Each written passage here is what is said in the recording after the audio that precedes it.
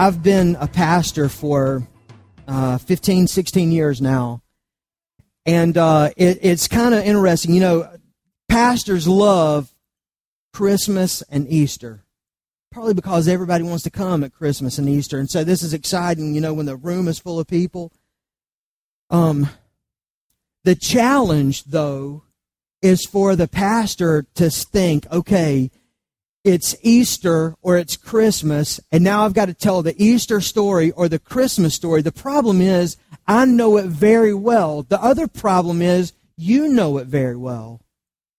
And so the temptation for a pastor is to think, okay, it's Christmas Eve, and people are expecting to hear the Christmas story. That's what the night is all about. So we've got to talk about the birth of Jesus. But what can I do to really get people's attention? And so pastors feel like, well, maybe if I go in on roller skates, that'll get everybody's attention. Or maybe if I do some magic tricks or do some juggling, hey, that'll be the thing that really gets people's attention. And I really started thinking about this a couple of years ago, and it hit me that it's ridiculous for me or any other pastor to feel like we have to make the Christmas story more interesting or even more unbelievable than it already is. It's the story about God climbing into our skin and living amongst us as a human being, not so that He could get to know us, because God is our Creator. He already knows us. He's intimate with us. The Bible says that God can count the very hairs that are on our head. He knows everything there is to know about Him. God jumped into our skin in the person of Jesus and dwelt amongst us so that we could get to know Him. That's amazing, isn't it, Craig? He was born to a virgin, lived amongst us a perfect, sinless, blameless life. Then He gave up His life freely. Has anybody ever died for you? He died on a cross, a horrible death, but then was resurrected from the grave. He's alive now, and because of the whole story, not just the birth part, not just the death part, but because of the whole story, we can have eternal life. How could I make that any more interesting than it already is? So I'm not going to try to make it more interesting. Instead, I'm just going to give you the Christmas story.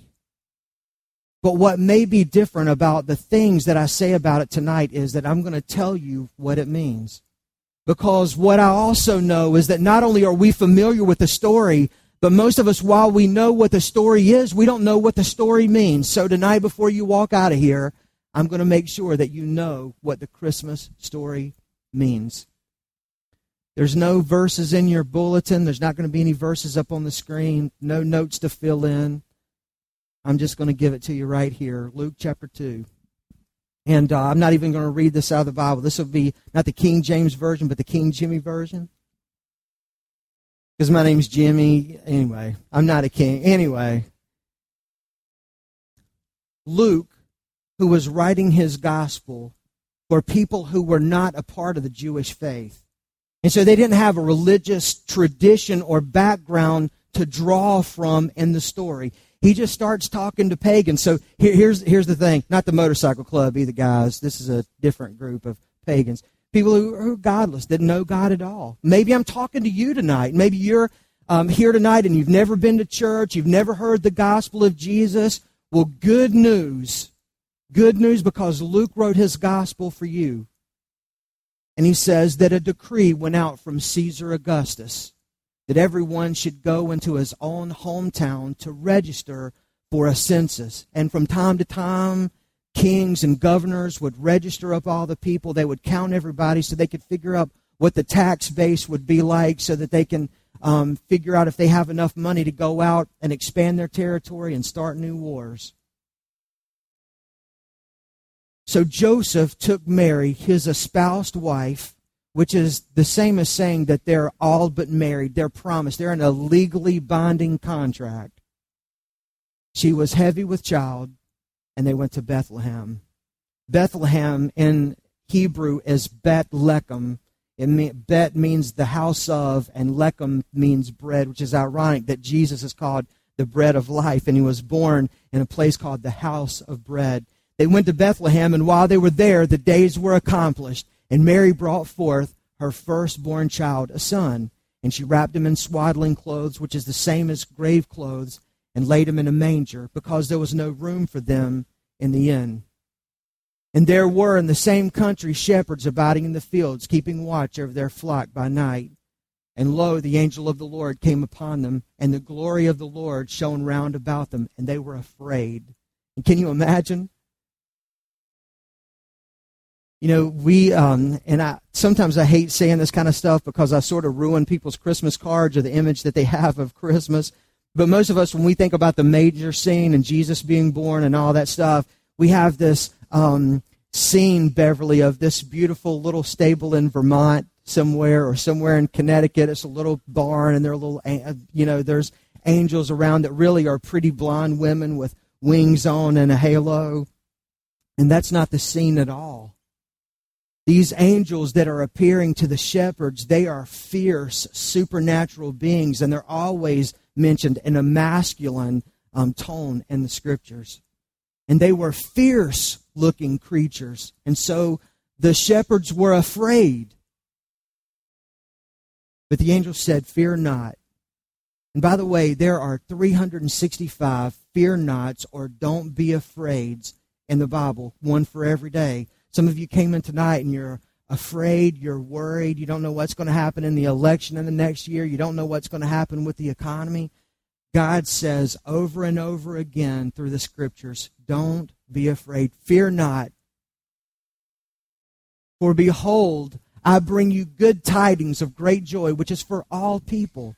For unto you is born this day in the city of David a Savior, who is Christ the Lord. And this will be a sign unto you. You will find the baby wrapped in swaddling clothes and lying in a manger. And suddenly there was a heavenly host. There were angels filling the sky, and they were saying, Glory to God in the highest, and on earth peace, goodwill toward men. It's a nice story, isn't it? What does it mean? Here's what it means. I told you guys last Sunday that God is the one who started giving gifts. He gives us 4 gifts through Jesus at Christmas. And here's what they are. The first one is just good news.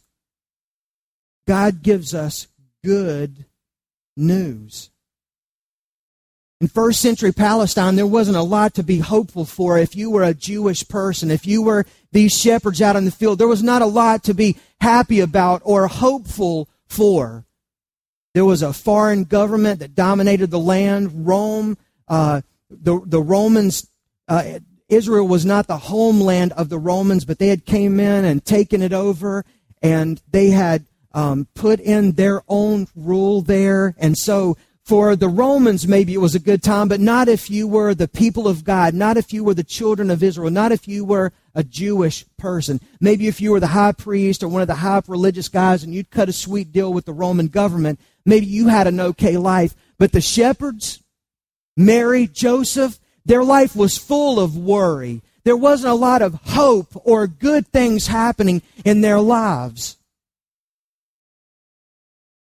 And in the midst of the darkness, God brought good news.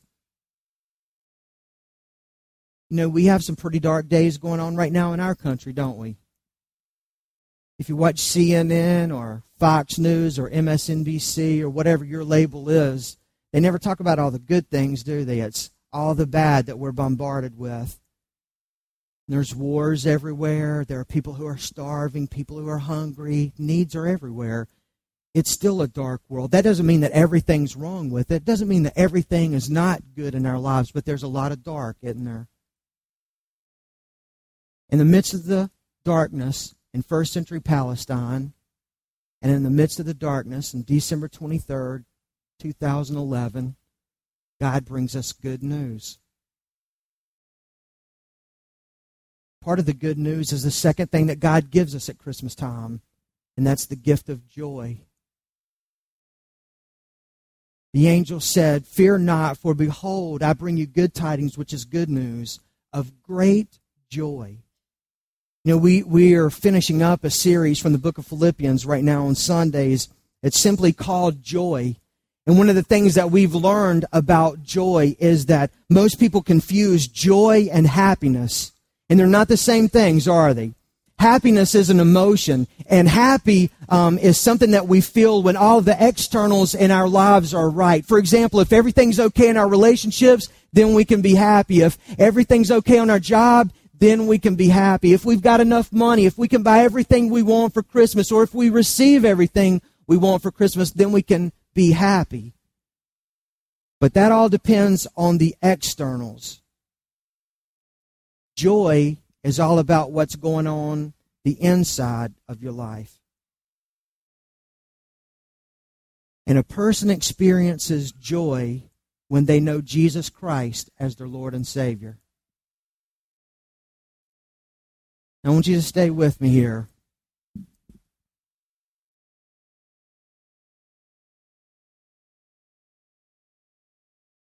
Don't be distracted.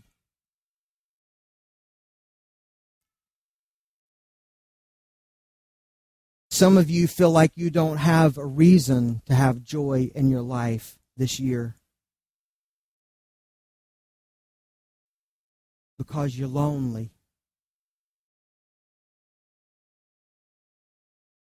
Some of you feel like you don't have a reason to have joy this year because there's somebody missing in your family. This is going to be the first Christmas that you've experienced without the child that you lost earlier this year.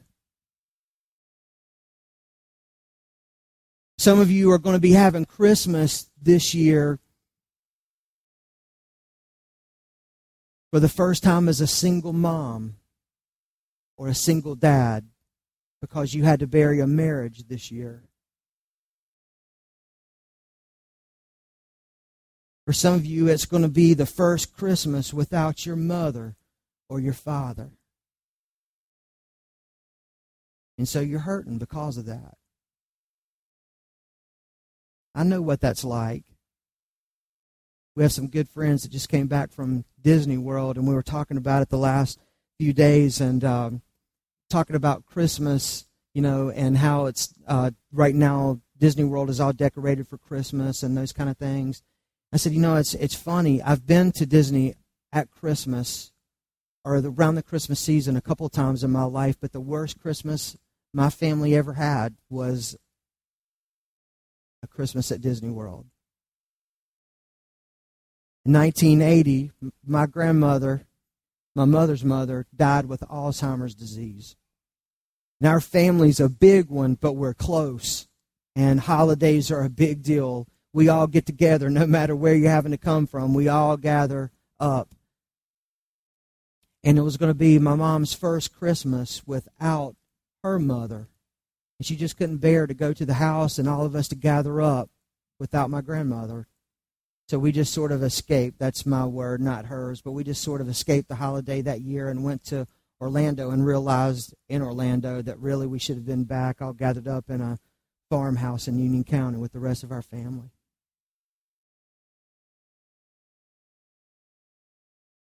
But I know what it's like to sit at a table and someone that you love and care for is missing. Some of you have kids that are soldiers, and they seem like they're a world away in a place you've never been and fighting a war that maybe you can't even get your mind around. And so you'll spend all day Christmas thinking about them and worried about them. Because of Jesus, it doesn't matter what the circumstances of our lives are, because we can really have joy. It doesn't matter what the balance is in your bank account. It doesn't matter what's going on in your life. It doesn't matter who's missing even. You may not be happy about some things, but you can still have joy. The third thing that God gives us through Jesus at Christmas is the gift of inclusion or access. My favorite story, well, it's my second favorite story. My first favorite story is a story of Jesus and his conversation with the Samaritan woman in John chapter 4. But my second favorite story is a story right here of the birth announcement of Jesus by the angels to the shepherds. When we think about the shepherds, what are the images that most of us have? We have images of these sweet little men who work with lambs, and we just sort of imagine them in our mind, and we see this full-grown man, and he's got a little lamb maybe draped over his neck, and it's so sweet. Or some of us, we have images of shepherds and they're little boys, and they're wearing a bathrobe, and they've got mama's towel on, and they're in the Christmas cantata, and they walk in, with the cane or the shepherd staff or something, and we think, oh, look at those shepherds, aren't they sweet? And so when we read the Christmas story, we think of it the same way. Oh, those shepherds, I bet they were really sweet guys. Sort of like Mr. Rogers used to be on the Mr. Rogers show. And so it seems like a nice story, and what a really sweet thing for the angels to announce to a group of these sweet shepherd men that the Messiah of God has come. But here's what may change the story. It may change the story if you know a little bit more about these shepherds. They were not sweet little guys. They were not sweet, kind men. They worked with those sheep because that's how they made a living. But these guys were like real cowboys, Brian. You're from Texas. You're a cowboy. You live in Charlotte, but I know you're a cowboy at heart. Real cowboy. These guys are real cowboys. But I mean like the throwback to the outlaw cowboy days. I mean when the West was really wild. These guys were unpredictable. They cursed. They drank too much. They gambled. They ran around with loose women. I'm sorry that some of you are going to have to explain that, some of the smaller ones in here later.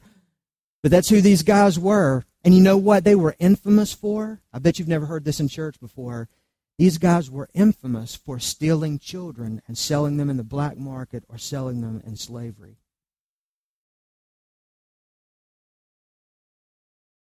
These are bad guys. They're rough and tumble. But again, it's no accident that God sent the birth announcement to these men. These men were not welcomed anywhere. They were on the bottom of everybody's social totem pole. Because of what they did for a living, they were ritualistically unclean, so they couldn't go and worship with the people of God. And because of their profession and some of the things that they did and the fact that they were so loose in their living, they were not culturally accepted. So they created their own culture and they just stuck to themselves and they felt excluded, like they had been exiled. God goes to those men and says, listen up, behold, I bring you good tidings of great joy, which will be for all people. For unto you.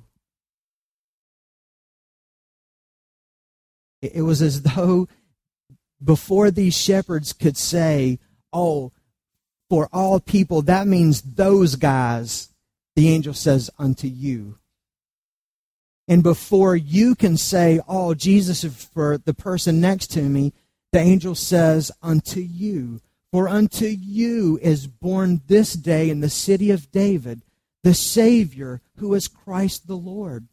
And then he doesn't stop there. It's not like he's just announcing it. He gives them directions. He uses God's GPS, and he says, this is how you'll find him. This is a sign unto you. You will find the baby wrapped in swaddling clothes, which were grave clothes. And Mama wouldn't just wrap her baby in grave clothes. Why would you do that? It seems morbid, but that's how you'll find him. And he's in a manger, not a little wooden trough, but a stone manger that cattle would eat out of. And this will be a sign unto you. You will find the baby wrapped in swaddling clothes and lying in a manger. The message to them and the message to us is because of Jesus, we are included. You, me, we have access to God. I was thinking about this message the other night when I was flying out of the Orlando airport, and I think I told one of the services this on Sunday, but I'll tell it again just for everybody else's benefit. The plane was about 20 minutes late, and when a plane is late, that means everybody's early. And so usually you don't necessarily get to see who you're going to be on the plane with. You see a few people here and there, but you're not really paying attention. But when you walk up to your gate and everybody's standing there waiting to load on the plane, you get to see everybody who's standing there. And there were about 20 pagan guys from the motorcycle club. And I just started thinking, man, this could really be good right here. Lord, please sit me near these guys so I can talk to them. I mean, I'm not worried about them. They just had to go through security checks. They don't have any guns, no knives. This is the perfect time to talk to these guys about Jesus, right? And I've been hanging out with some outlaws and some pub runners and other guys like that too. I'm not afraid of motorcycle clubs anymore. Inside joke.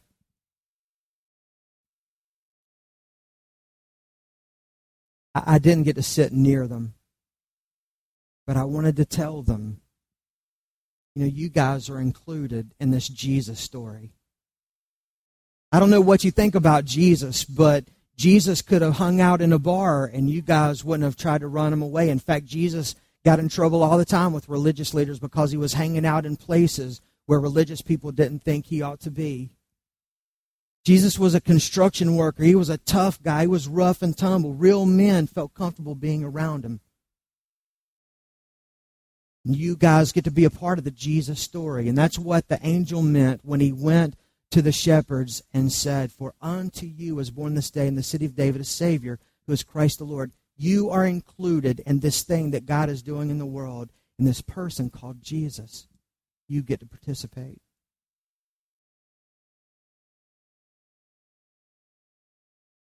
I want to make sure you get that tonight. I want to make sure that you know that you are included in the salvation story of God. Because of Jesus, you can have access to God. He's not just for the nice people anymore. He's not just for the religious people. He's for all people, even rough and tumble guys like those shepherds. And then when the whole chorus of them are together, they say, "In peace on earth, goodwill toward men." That's the fourth gift that God gives us at Christmas. Sounds like a pipe dream, doesn't it? Peace on earth, goodwill toward men. Sounds like something Alabama would sing in a Christmas song, or something maybe Bing Crosby would have sang in the 50s and 60s, or some crooner sings in a nice little Christmas CD. But come on, really? Peace on earth, goodwill toward men. I mean, have you not been to Concord Mills on Christmas Eve? Or Christmas Eve? I felt like I was at the fourth layer of hell today when I walked in gate number 4, neighborhood number 4.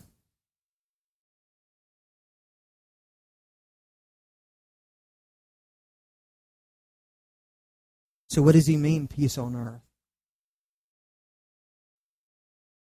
Well, it doesn't necessarily mean peace with one another.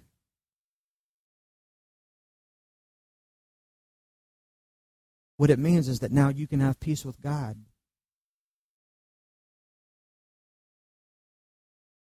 Because of our sin, we are all at odds with God. And because of Jesus, we can be forgiven of the thing that causes division between us and God. So that we're not warring against God anymore, but we can have peace with Him. You'll never have any peace in your life until you have peace with God.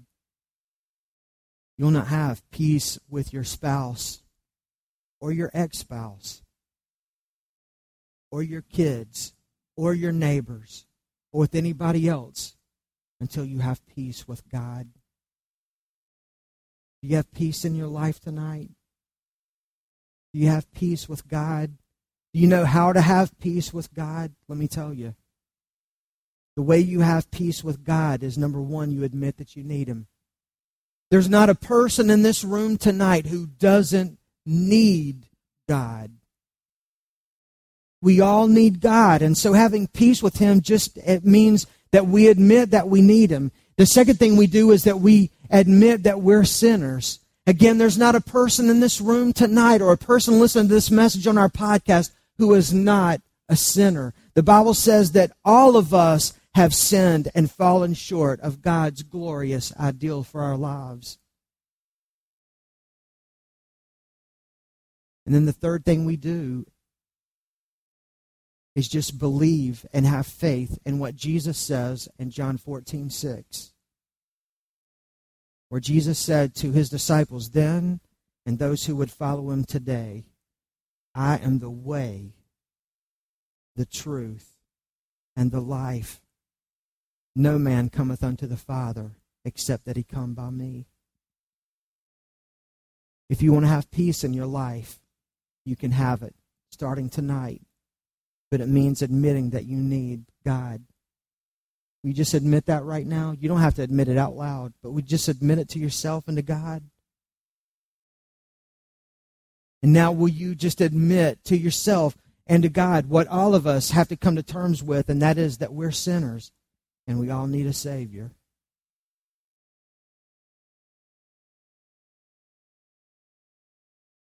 And then will you believe that Jesus is that Savior? And not just a baby that's been stuck in a manger for 2,000 years, but the Jesus who grew into a man who lived a perfect, blameless, sinless life, who died on the cross and offered himself up for the forgiveness of our sins, that 3 days later was resurrected from the grave. He's alive now, and one day he will come and rapture his church away. Will you have a childlike faith to believe in that Jesus?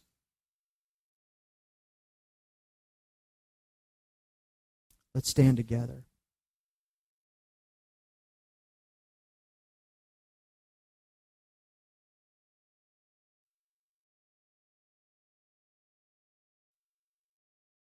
If you would just bow your head and close your eyes.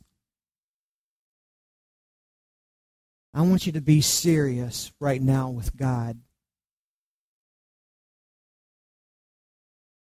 Have you come to terms with the fact that you need God? Are you willing to admit that right now?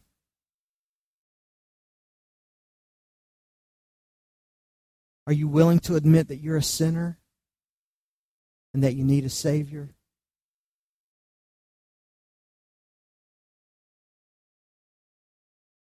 And now will you just believe and have faith? Maybe not with all the answers. Maybe you still have questions. But will you accept by faith right now that Jesus is who he says he is, who the Scriptures say he is, who the church say that he is, and billions of people over the last 2,000 years, and that is that he is the Son of God, the Savior of the world? And if you're willing to believe that, will you pray and invite him into your life right now?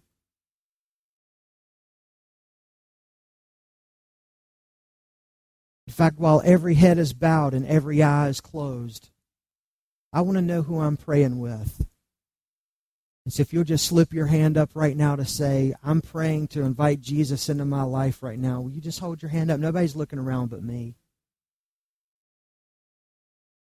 You can put those back down right now. Just know that when you pray, you're praying with people all over this room who are inviting Jesus into their life right now. So just pray this prayer with me. Just between you and God, say, God, right now, I'm crossing the line from unbelief to belief. And maybe you would just admit to him right now, I don't have all the answers about who you are. I don't know everything I need to know about the Bible, but I know this. And just confess this to him. Just say, I know that I'm a sinner, and I know that I need a Savior. And now just say, God, I'm believing in your Son Jesus as Savior. And so now just say this. Just say, Jesus, in the best way I know how, I invite you to come into my life, to be my Lord and my Savior. I accept you as my Savior by faith. Now just say, thank you for loving me. Thank you for saving me. Jesus, it's in your name that we pray. And all God's people said, amen. Listen, if you made the decision tonight to follow Jesus, we want to help you with next steps. And so if you'll take your connection card, and sometime before you leave, you don't have to be in a big hurry to go. There's not a service full of people coming in behind you. Just take a minute and fill out that connection card, and somewhere on the front or the back, just write a B, and we'll know that that means that you are believing today. And we'll help you this week get started with your next steps and help get you off on the right foot. And God bless you. I know every head was bowed. But guys, there were about 30 people in this room that raised their hands to put their faith and trust in Jesus. Isn't that awesome?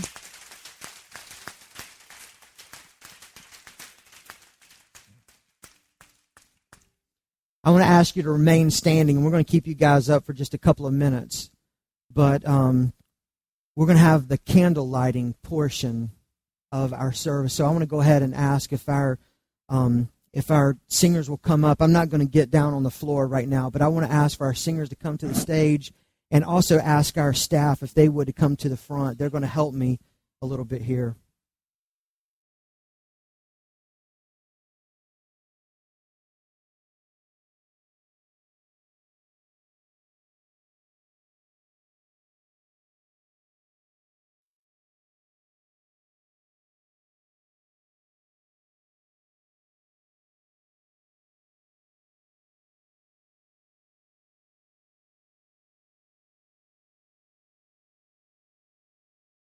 Folks, here's what I would ask you to do with the candles.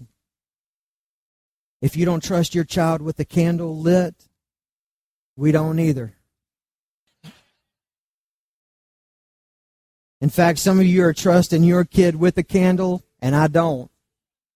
But we're going to let you police that, and we'll let you decide if they're old enough to hold one or not. We're going to kill most of the lights in the room, and we're going to share a candlelight here.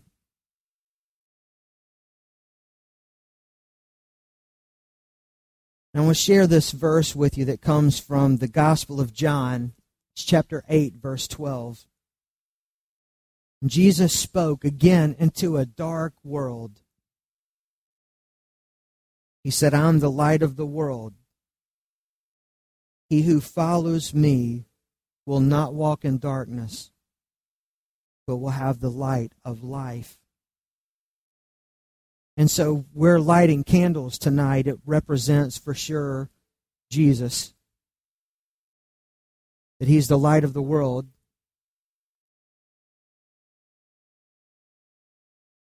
Many of us are lighting a candle that represents the fact that He's the light in our own lives.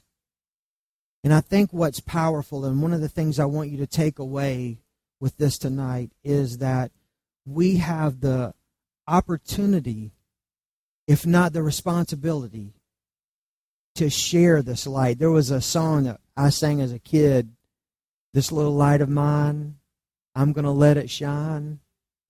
Hide it under a bushel, no, I'm going to let it shine. We're supposed to live like Jesus in a world that is dark and fallen and needs light. I heard a preacher say it this way once. And we have a message for everybody in the world. If you're the butcher, the baker, or the candlestick maker, you can go to the butcher and say, hey, let me tell you about the Lamb of God. To the baker, you can talk about the bread of life. And the candlestick maker, you can talk about the light of the world. So as we light these candles, think about Jesus. Think about what He means in your own life. And think about the people in your life who are yet to know the light of Jesus in their lives. So we're going to sing a couple of Christmas hymns here as we light our candles, and then I'll come back and close out our service. Let's pray together. Let's pray.